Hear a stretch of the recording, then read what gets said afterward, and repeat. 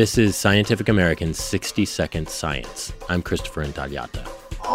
The sun exerts an enormous and obvious influence on the Earth, with its gravity and its light. But other bodies also have a small say in our affairs. We're not alone in the solar system. The other planets. Dennis Kent, a geologist at Rutgers University and Columbia's Lamont Doherty Earth Observatory. And as we circle the sun, those other planets and also our moon exert effects on our orbit. In fact, planetary scientists have long hypothesized that Venus and Jupiter squeeze the Earth's orbit from circular to elliptical and back every 405,000 years.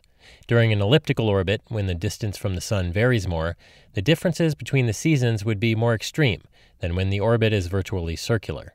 Problem is, it's been hard to verify that this oscillation between orbit shapes exists. But Kent and his colleagues came up with a way, by boring down into the Earth. They took a rock core from the East Coast, which has excellent sediment records, good evidence of extreme seasonal variations. They compared that core with another from Arizona, embedded with zircons.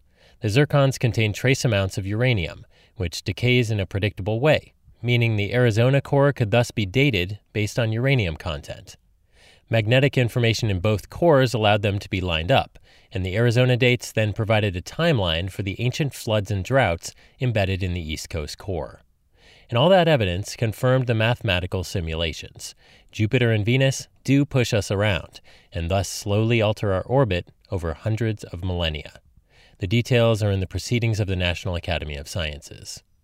Kent says the discovery also provides a new way to interpret the history of life on our planet. It's a clock, and so being able to have a precise chronometer, we can relate things like speciation events or dispersals of various life forms, allows us to look at these things and try to understand what's driving them. As for whether modern-day humans need worry about this 405,000-year oscillation, this is probably pretty low down the list of things to be concerned about. How much CO2 we put in the atmosphere, that's of a more immediate concern. Because despite our planetary neighbors' best efforts, our orbit has barely budged as we've observed our climate change. Thanks for listening. For Scientific American's 60-Second Science, I'm Christopher Intagliata.